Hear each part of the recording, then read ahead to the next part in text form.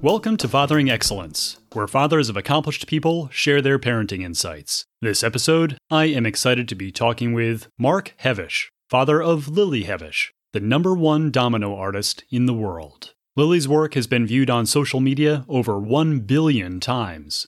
If you haven't seen Lily's YouTube videos, you are really missing something special. There is no equal to Lily's domino creations. In addition to her passion projects, Lily has also done projects for a wide variety of partners, including Jimmy Fallon, Katy Perry, The Today Show, Disney Pixar, several Fortune 100 brands, and the 2016 hit movie Collateral Beauty. Lily and her siblings, Matthew and Alyssa, are fortunate to have Mark Hevish as their father. Mark is a wonderful guy, and he's made important contributions to the success that Lily has had with turning her passion for dominoes into a business. In fact, they recently launched a set of high-quality toppling dominoes called H5 Domino Creations. You can purchase these by visiting Lily's website at hevish5.com and then click on the store link in the upper menu. In this episode, Mark and I cover a variety of topics, including some of the background on how Lily's Hevish 5 grew from a small YouTube channel into the well-managed business that it is today, the rationale behind why her anonymity was maintained in the early years, and the importance of learning from your children. I'm Jonathan V., and this is the Fathering Excellence Podcast.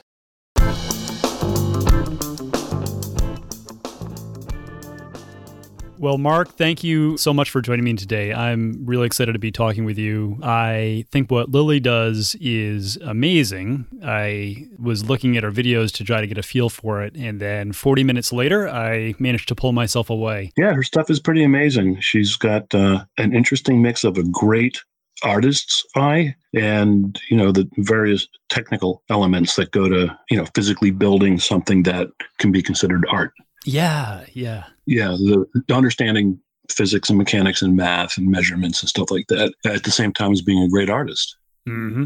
Yeah, it really struck me as how much of an artistic element there is to it. I had mentioned when we were communicating previously that I'd enjoyed setting up dominoes when I was a youngster, but I had not gotten, obviously anywhere near what Lily does. I mean, I couldn't have even imagined that something like what she does is possible. But it also, what she does in addition to the technical achievements, for lack of a better word, she is creating art as well. So it's really just incredible. It's really impressive. And it's interesting that a lot of people who are older say, when I was a kid, I set up dominoes. And what they're talking about are the dotted dominoes.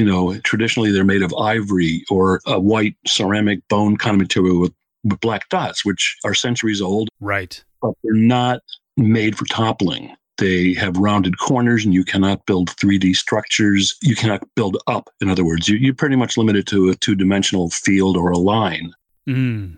And toppling dominoes, it's interesting. Everyone knows what they are, but you can't go to a store and buy good quality toppling dominoes until now, because we actually are entering that market. We partner with a toy company, Spin Master. Spin Master is a huge toy company, $1.5 billion toy company headquartered in Toronto, like the 5th biggest toy company. They're gigantic. And that's who we partnered with after 3 years of trying to get a domino line created that's world-class quality. Think Lego for building bricks, consistency, precision, and so on.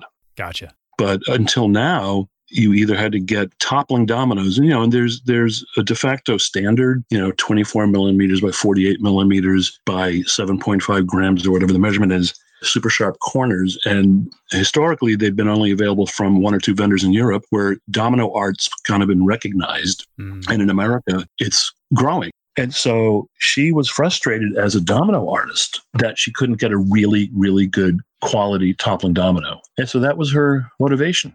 But it's interesting. We were in Greece, in Athens, Greece, at a cultural festival, and Lily set up tables to do a domino workshop. And all these little kids, they're little kids. They've never touched what you know to be a toppling domino.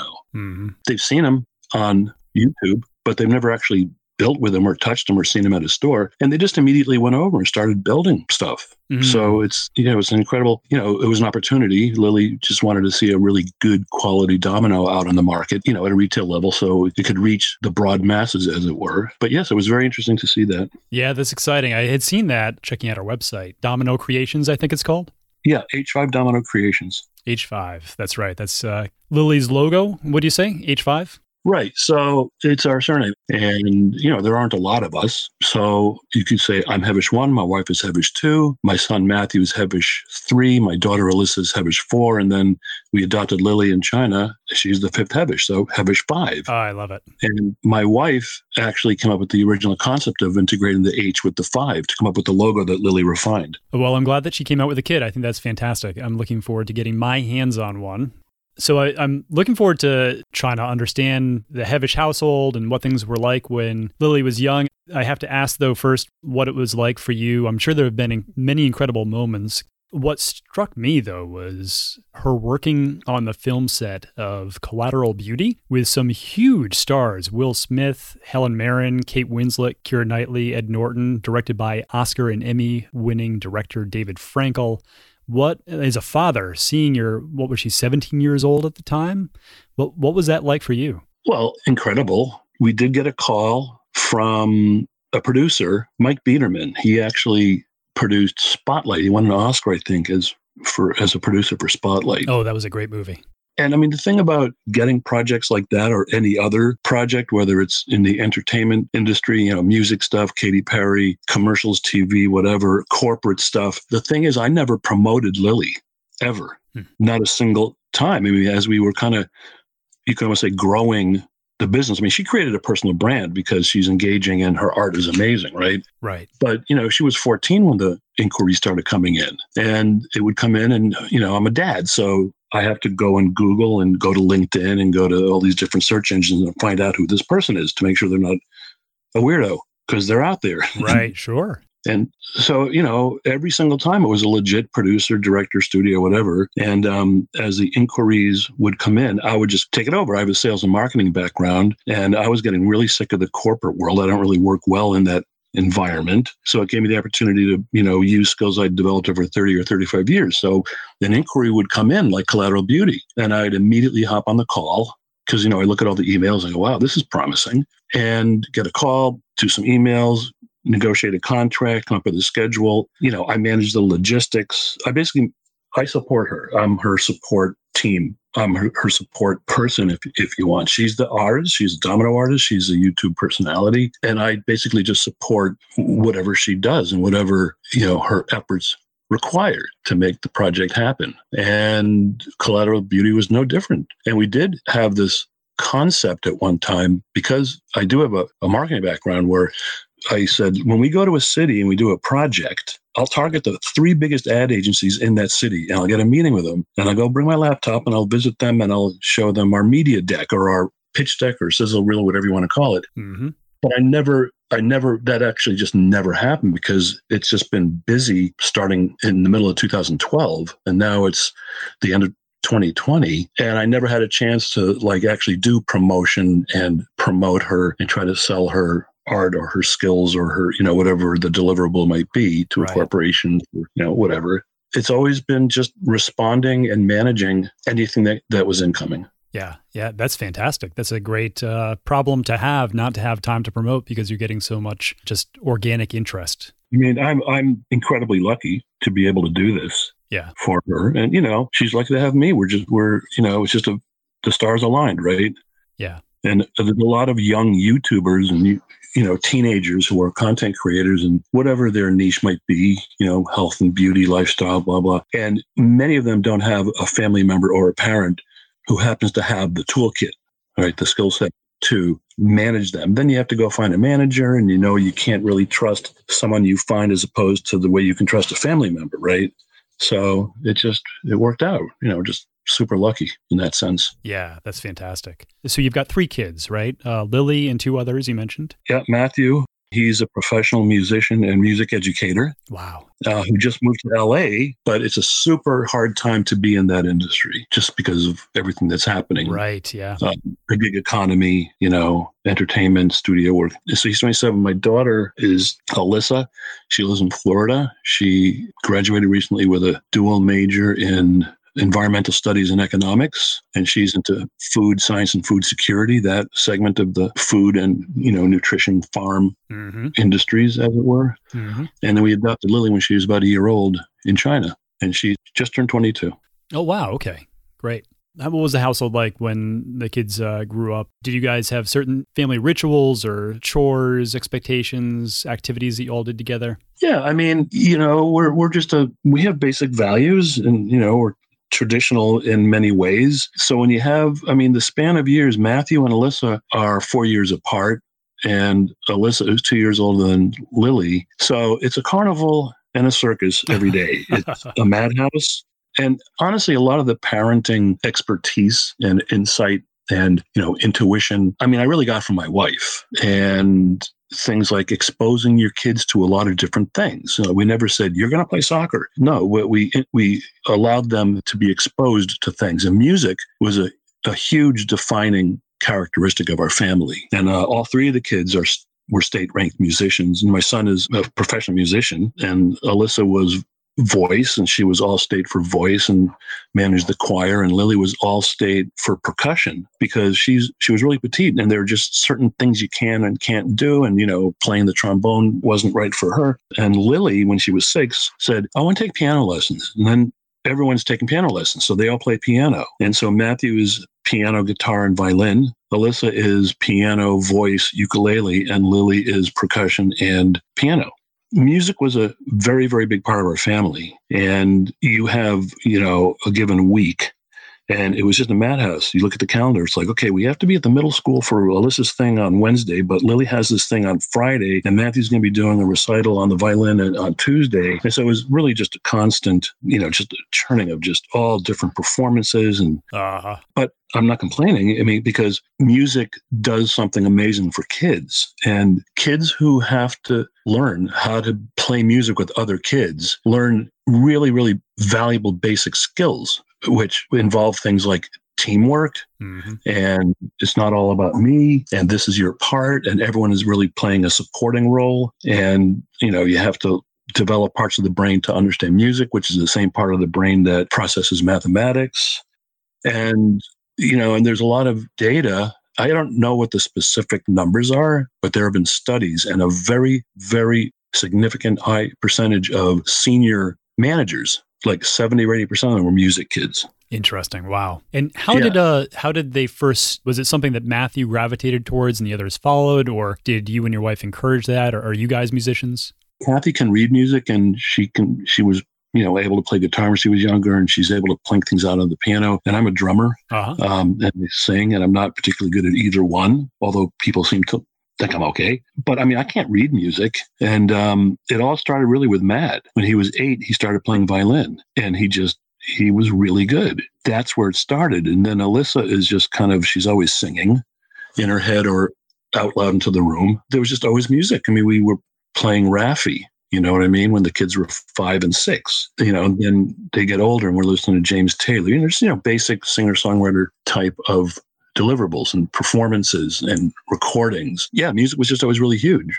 And the school district we happened to be in, out of just pure 100% dumb luck, is the strongest school district in the region for music. Wow. And we were fortunate that was the school district we ended up in.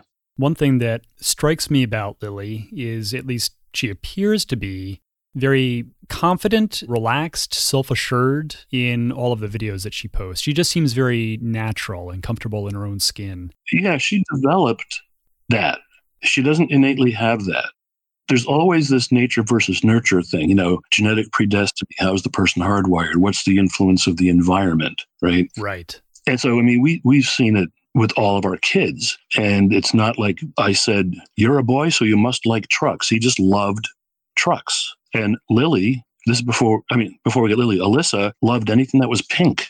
I mean, it's hardwired. And yeah, so they grow up in the same environment and you hear their story and the questions asked all the time, nature versus nurture and all that stuff. Matthew and Alyssa were both type A personalities, out there, social, emotional. And Lily is wired completely different. She is super serious always. She's always been serious. You never said, like, I don't think the sentence, Lily, do your homework, ever took place. Not even once. And she'd go home and just sit at the counter and do her homework and then go build dominoes or edit or do whatever she's going to do. And I'd walk over to her and ask her a question. She'd look at me irritated. She goes, Dad, I'm working on my essay.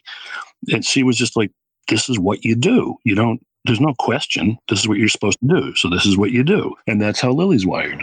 And she learned from just observation and research on the web, being a YouTube content creator and, being an influencer and have a personality, you have to, act a certain way and portray yourself a certain way. She's not innately a person who's going to go on stage and give a speech or make a really humorous video, but she actually developed those skills as her, social media activity grew. That's very commendable because she also comes off as somebody that does not appear to be trying to portray a certain persona, but rather just very natural. She's very genuine. Yes. She's very genuine and she's very humble. What you see is what you get. She's really literal. When did she start developing her interest in dominoes?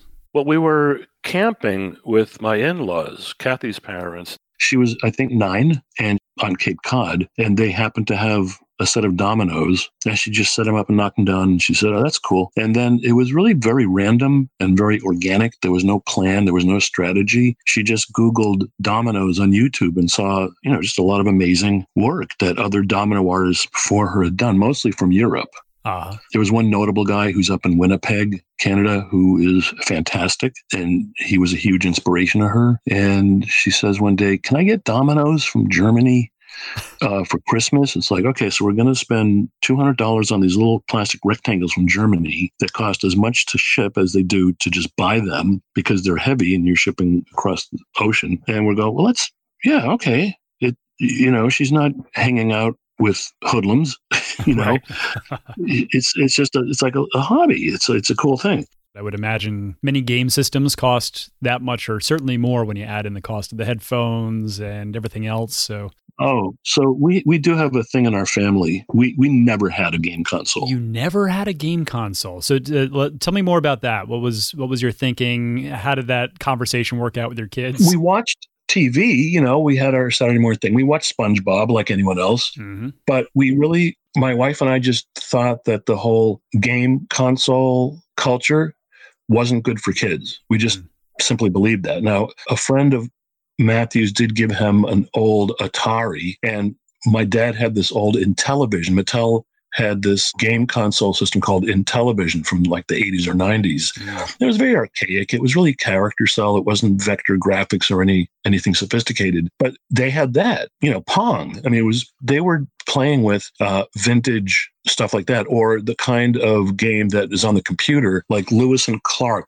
exploring the Oregon Trail, and like educational type computer games that were big for a while. Right. Or the kind of like Tonka had a thing that you like overlaid on top of the keyboard with Velcro, and you had like controls of a front end loader, and it's integrated with what you're seeing on the screen. So those were a little more interactive, but we limited them, and they weren't like begging us, and we're going, no. We just didn't bring those kinds of things into the house, and they knew they existed because Matthew would see it at his friend's house, or Alyssa would see it at her friend's house, and we just didn't go in that direction because they did have other things. All three of them became very computer literate really early. I mean, and I have video of Lily at 4 on the computer, but she was playing like a spelling game kind of thing. Yeah. Were you restrictive in terms of what they would watch or how much TV time they got? I mean, it was limited. They were so into music, all of them, and they loved music. Yeah, there were limits, and everything had to be fair and equal. If Lily chose the cartoons on Saturday morning, then Alyssa would choose them on Sunday morning. We tried to lay a foundation of, sharing and equal, that kind of thing. Right. Anything else kind of come to mind in terms of things that you felt were important in terms of how you approached parenting? It's a very simple set of ideas, and that is avoiding conflict, getting along, sharing, supporting each other. It's really that simple. It's incredibly simple. There doesn't have to be any strategic plan, but that's just how my wife and I are. And it worked with who our kids are. Right. And there's no one size fits all formula. Mm-hmm. There is a certain amount of luck involved. So circling back to Lily requests a $200 domino kit from Germany. Yeah. So she was 9 years old, and Lily was just really into it. But Lily also displayed very broad talent in the visual arts, just in general. And Lily didn't have a goal like, I want to be a YouTube content creator, or I want to get this many subscribers. None of that. She just loved dominoes. And she developed an ancillary skill that still to this day, I just find incredibly amazing. She's developed the skills of a filmmaker.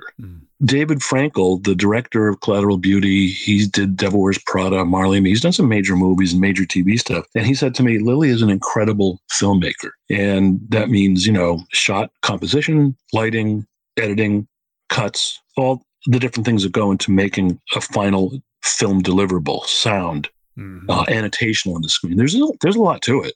I would imagine, especially with her creations, to think about the different perspectives and how you want to frame it up and how you want to tell the story as that piece of art unfolds. Yeah. She goes into a zone and she just builds. And she has a specific plan if there's a commercial project. Mm-hmm. But when she's just doing her art, like The Amazing Triple Spiral, which was one of her most viral videos, she knew she wanted to make a triple spiral, but she didn't go, all right, I'm going to use this number of these colors for the first 3 layers. She didn't plan it out, although there is a lot of precision to the spacing of, each arm of the spiral, as it were. Yeah. But like most of her stuff, she just builds. And her recent one, which went up about, I think 6 weeks ago, maybe, she spent a couple months on it, and it was dense. I mean, it was like every square inch of the floor. And she just built an inverted double helix. She just built it. And then she built this other structure. She does not have a plan, but she will stand at the edge of the build and stare at it for like 3 minutes, which is actually a long time. And what she's doing is she's planning a tracking shot. And I don't think she builds with the idea, okay, this has to topple before that. She just goes from one end of the room to the other, doing what comes to her. The camera positioning and where she's going to walk, that's the type of thing I would think she would need to give a lot of thought to in advance. Yeah, sometimes she gets herself into a pickle and she goes, I shouldn't have done that because now how am I going to get that shot? But she got really good at, she shoots with like 6 cameras, all high def. And we actually have video of her directing the family, the entire family. So, she's in high school. She's 15 or 16 years old. And she goes, Mom, I want you to stand here with the Canon 80D. Dad, you stand here with the iPhone, have it set to this. Matthew, stand over here. Alyssa, I need you to be over here. And she's literally directing all of us. That's wonderful. And she tells us exactly what to do, and she makes us practice, and then she sets up everything, and then she goes, okay, go. And then the whole thing topples down, and she's ecstatic. And then she goes around methodically shutting off all the cameras and taking the camera from me and taking the camera from my wife. And then she goes and disappears for 4 hours. Into her editing? She's downloading, she's editing, she's creating it. Yeah. Mm-hmm. And so that's what David Frankel was seeing, because he saw the end result. And most people, including clients who have hired us for commercial projects, thought it was a crew, like literally thought Lily has a crew that did that. And one client, I said, no, she does it all. So they go, well, we can save a lot of money not having to hire a crew if she actually edits the final deliverable. So, I mean, it's really interesting. She started working with an editing console called Power Director, which is from a software vendor in South Korea. I think they're called Cyberlink. And when you publish a video and put it on the web, there are little tags, and the vendor, the software developer, they get this thing. A video has been posted that was edited and developed with Power Director. And so they saw her videos, and they had no idea she was this little Chinese teenager in New Hampshire. They just knew Hevesh 5. They didn't know male, female, old, young. So they said, we want you to be a VIP. Wow. And they sent her all kinds of software and all these kits to give out to other people. And they had her go and then get involved in a webinar where it's all these 50-year-old gray-haired men and Lily on a split screen with, 8 really good video editors. Thinking that she snuck in. Yeah. And there were 2 other interesting points or moments in her development as one of the, she's the world's #1 domino artist in terms of viewers and she's had over 1 billion views. That's incredible. And she has almost 3 million subscribers, but across her channels and different platforms, she's got like 4 to 5 million subscribers / followers / whatever the nomenclature is for the different platform. And so in that trajectory, there have been a few moments that to us, the family, were really notable. One of them was she wouldn't reveal who she is. Like no one knew who Hevesh 5 was. Interesting. And people were asking for years who she is. And everyone assumed it was a he, which my wife got really pissed at because a woman could be great at something. Yep. And all the domino artists of note were males in their late teens to early 30s. And so no one knew who she was. So she had made friends and formed relationships with these other young domino artists throughout the country. And they didn't know who she was. They just knew it's Hevesh 5. They didn't know it was someone named Lily. They didn't know it was a teenager. Didn't know it was a girl. Didn't know it was New Hampshire. Didn't know anything. Just knew really good domino artist. So she goes in 2012. So this is 8 years ago now. One of the domino artists who was big at the time hosted an event called Domination 2012. So she loads the dominoes in the car, and my wife and her, they drive to New Jersey, and they pull up, and all these guys are going, "Who's that girl? Who is that?" And someone goes, "Is that Hevesh 5?" And then someone goes, "Hevesh 5's a girl?"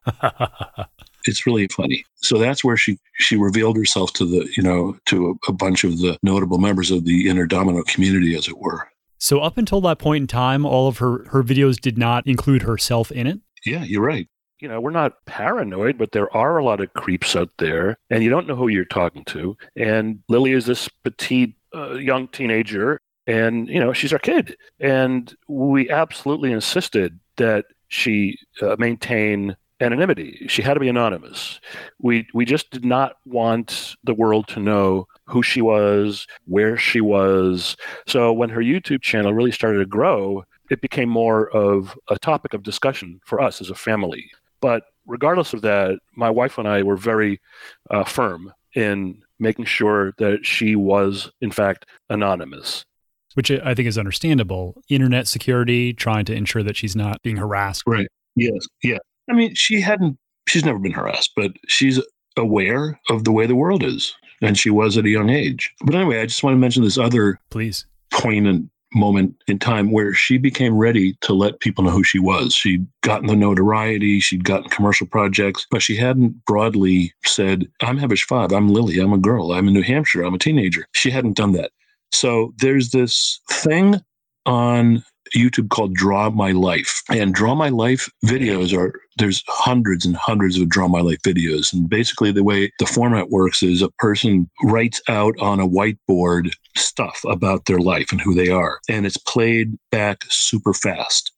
And they narrate over it. So they'll draw something simple, stick figures, whatever, a timeline, erase it, and then draw the next frame if you want.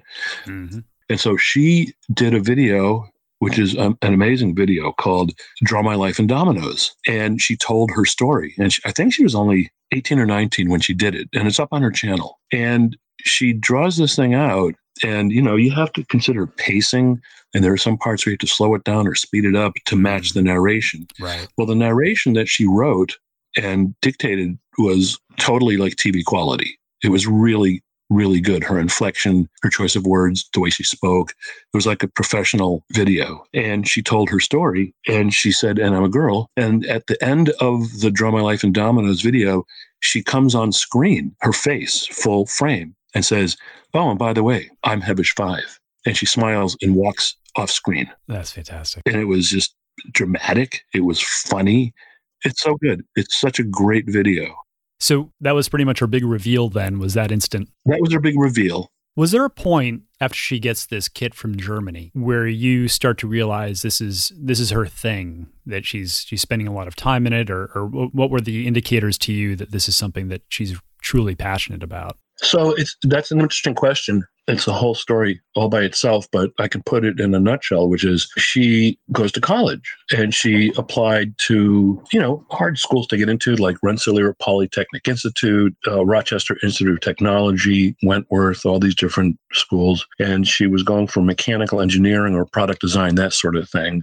And she ended up going to Rensselaer, one of the biggest and the first Polytechnic Institute in the country. Not easy to get into. And it started getting in the way of the business, like within a few months, because I was very involved in supporting whatever she was doing. It's like we're turning down all these projects, and she's not a quitter. She's not about to like stop going to college after a semester. So she had it was a major point, and it's covered in a detailed way in the documentary that's going to be coming out in 2021 about her, the decision to be like Steve Jobs and Bill Gates and be a college dropout and follow what your dream, what you want to do. So she goes to Rensselaer. Of course, she starts a domino club at Rensselaer. She gets all A's at Rensselaer. She has a roommate that becomes her best friend. How often does that happen? But just everything worked out. And she loved the college experience. She loved it. But she decided to stop going to school because the skills that she needed to develop weren't going to be taught in school. And she was already an experienced world traveler from all the projects. And she'd already learned, I'm there right next to her, supporting her. And so teaching her, and she's learning from osmosis or through pointed conversations, like how to have a business conversation. You know what I mean? And there are all kinds of different ones of those that you have to learn how to have. And so she put it all together. She goes, getting a degree is not going to help me follow my dream and do what I want to do. Plus, if I ever tire of this, I can always go back to school. Right. I'll have a full year. I'll have finished my freshman year with straight A's, and I can always go back if I want. And when she was in the throes of this conflict, it was a constant conversation between her and me and my wife and her friends. What kind of counsel did you give her?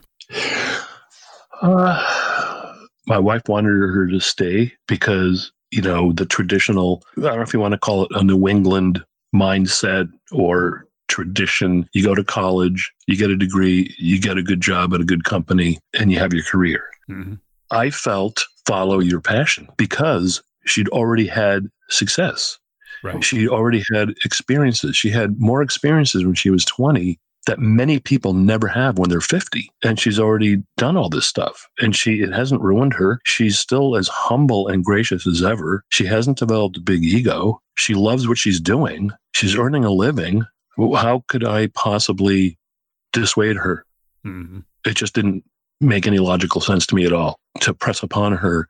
Well, you go to college and then you go work for a big company and you get a 401k and you have $1 million or two when you retire, and you have your vacations and your weekends and your nights. And that just wasn't her. It just wasn't her. She, to this day, I have conversations with her where I say something. Hey, Lily, did you ever hear of a weekend?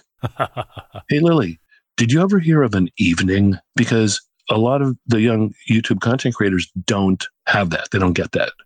It's just constantly churning out their content. And it's not always all about the money, but it's what they know. It's what they love to do. Yeah. Yeah.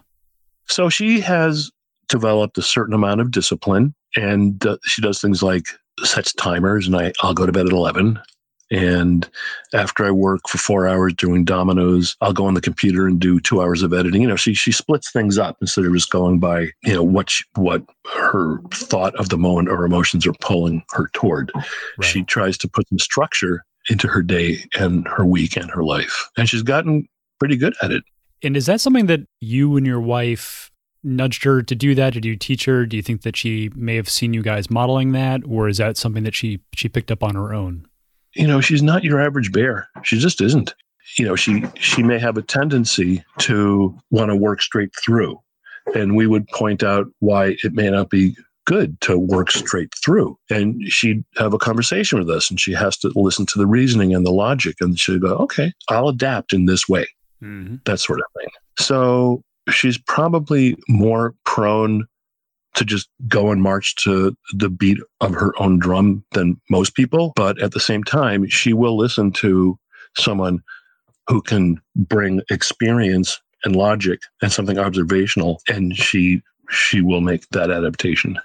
When did her videos turn into something that monetized on YouTube, and what did that transition look like? Did you need to start helping her out at that point in time? I know very little about YouTube. I'm not sure if you just keep posting videos and all of a sudden they start cutting you a check, or is there something you need to do to start turning that into a business?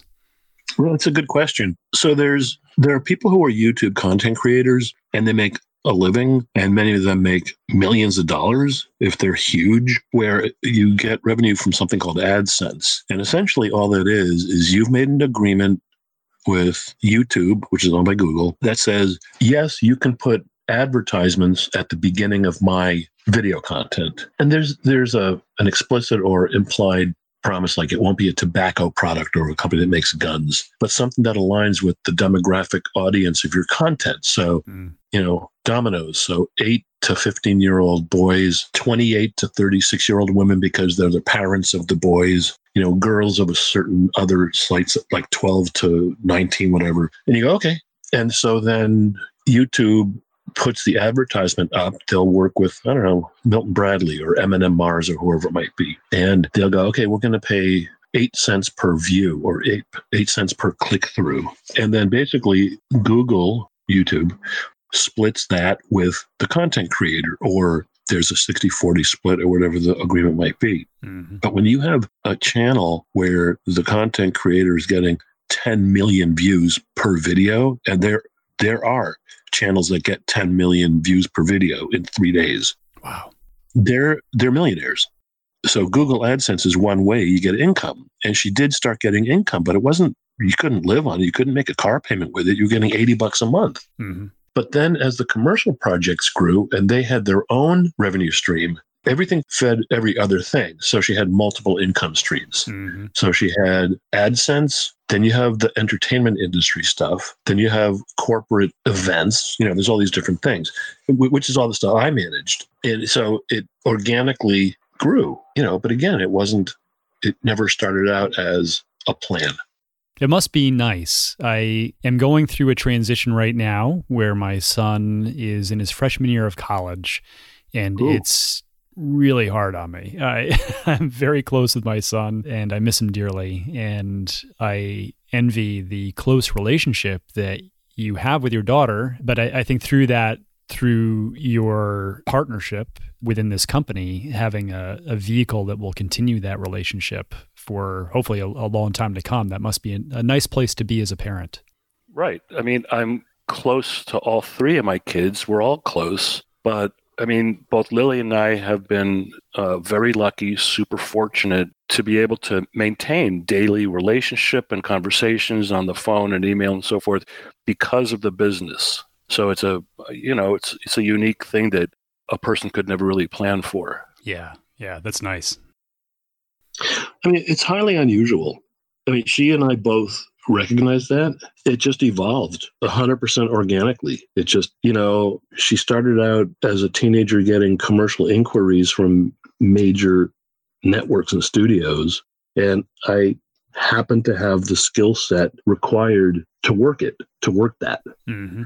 And so it wasn't like, oh, I got to learn how to do this. I just knew what to do. And that's where the luck is. But, I spent 35 years in marketing and business development and sales positions. And so, it's just, you develop skills and you can adapt them and, reinvent where necessary. And so it's lucky for me, it's lucky for her. Yeah. No, that's wonderful. I think that's terrific. I've heard as well that there may be a Domino TV show that she might be involved with. Oh, you mentioned Legos in this similar structure to the TV show Lego Masters, but with Dominoes. Is that for real? Yeah, so this is another example of an incoming message. So we get an email from producer at a production company called Endemol Shine, which is not a household name to the average American, but Endemol Shine is a huge production company. They did MasterChef. They were involved in Black Mirror. They did Lego Masters. They do some major stuff. That's big, yeah. And we got an email from Endemol Shine, and I immediately hop on the phone and start the dialogue. And it took months. It took, like 6 or 7 months, because they have a contract and they're always looking out for their best interest, because that's, of course, how any production company works. But we have an attorney and we go back and forth 50 or 60 times. But finally, we came to an agreement. And We've been shopping it to all the major networks and all the streaming services, and we expect one of them will pick it up and it'll get produced. And, at some point it'll come out in 2021. But if you look at Lego Masters, which Endemol Shine produced, it's really a super well-produced show. It's high production value. Will Arnett brings a lot of energy and comedy to it. We're looking to have a host like that as well. Lily is executive producer on the project. But, it's just like licensing your name to a product that a toy company is going to produce. You don't make $1 million. Yeah. It's just so funny, the perception, but we don't really care about that at the end of the day.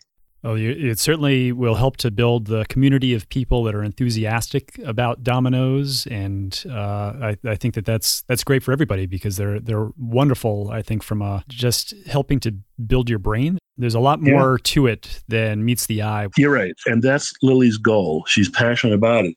And there's one other aspect to it that we discovered sort of almost by accident. We kept on getting fan mail coming in is a constant. And we've always had lots of it. And we got a lot of emails from parents and grandparents who have kids who are autistic or grandkids who are autistic. And there's something about dominoes that helps these kids. Interesting. They like to line things up or have things in order, whatever it might be. Right. But dominoes in specific really help these kids. And they'll get toppling dominoes from some other company because it was a year or two ago and our stuff wasn't out yet. And they go, my kids' scores increased and their concentration increased and their patience increased. So we are this is one of my personal initiatives, is working with autism societies and special needs societies and donating H5 Domino Creations and doing a workshop. The goal is, once everything comes down in terms of promotion of the Domino line and promoting the documentary that comes out, is once per quarter going to a facility that probably will be in New England because that's where we are, and doing a workshop and donating dominoes. Oh, I love it. That's fantastic. If I can grab 2 more minutes just to ask a couple closing questions. Sure. What are 3 words that you think your kids or your wife might use to describe your parenting style?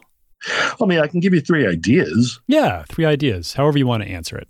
The first idea is, expose your kids to different things that are rich in cultural value. That's a good one. Exposure. Just expose them to things that are rich in cultural value: literature, film, music, sports, design, whatever it might be. A second one would be encourage them to follow their passion. Mm-hmm. You've certainly done quite a bit of that. Share. Uh-huh. When you have 3 kids, sharing. That's all I can say. I bet. What's something that you would have done differently as a father, with the benefit of hindsight? Just always keeping in mind that words last forever. Mm. So watch your temper. Yeah. Because you may have had a moment, you may have had a bad day at work, and you snap, and it could really hurt the kid, hurt their feelings. They'll remember it. Yeah. But that may not characterize the way you feel towards them or describe the relationship you have with them. Mm-hmm. So just remembering that words can hurt. Yeah, that's so important. Is there any advice that you'd give to other fathers, either fathers who have passions like your children, or just general advice to fathers? I think admitting that you can learn from your children, because they are having an experience that's unique. Whatever they're going through does not necessarily reflect your growing experience. You can learn from your kids. Be open to learning things from your kids. They have insights that you may not have. What's something that you learned from your kids? I think maybe open-mindedness and considering things other than your preconceived notions of things or people. Things are not always the way they seem. Uh-huh. Because when you're an adult, you have your script, you have your inner dialogue, you have all your experiences. Yeah. And in the very front of your mind, in the very front of your consciousness, you have instant reactions to things. And I think we all do that. Yep. Just be open to different ideas. Yep. Oh, I like that. Mark, I think that what Lily does is incredible. And I think that what you've done is incredible in terms of providing an environment where she could flourish and grow, and coming alongside her to help her grow as these opportunities came in her direction. Thank you. Appreciate that. Is there anything that you'd like to add, anything that you might have had in mind before our conversation? The main thing that I would want other fathers to recognize is that it does not do your kid any good to pressure them to fulfill your dream of what you want them to be. And that nothing good could ever come from that kind of pressure. Nothing. The only other thing I would put forth is it's not about you at all. You've already lived your life. Mm-hmm. And there are some people who have a different philosophy. My kid will make their own way. I had to make my own way. No, the kid needs guidance. The kid needs direction. The kid needs positive influence. Yeah. If you're going to have a kid, then you need to commit to providing what that kid needs. It has to do with relationships. Mark, thank you. I've really enjoyed talking with you. This has been a great conversation. Thank you. I appreciate it, and I feel it's an honor to be able to be involved in this.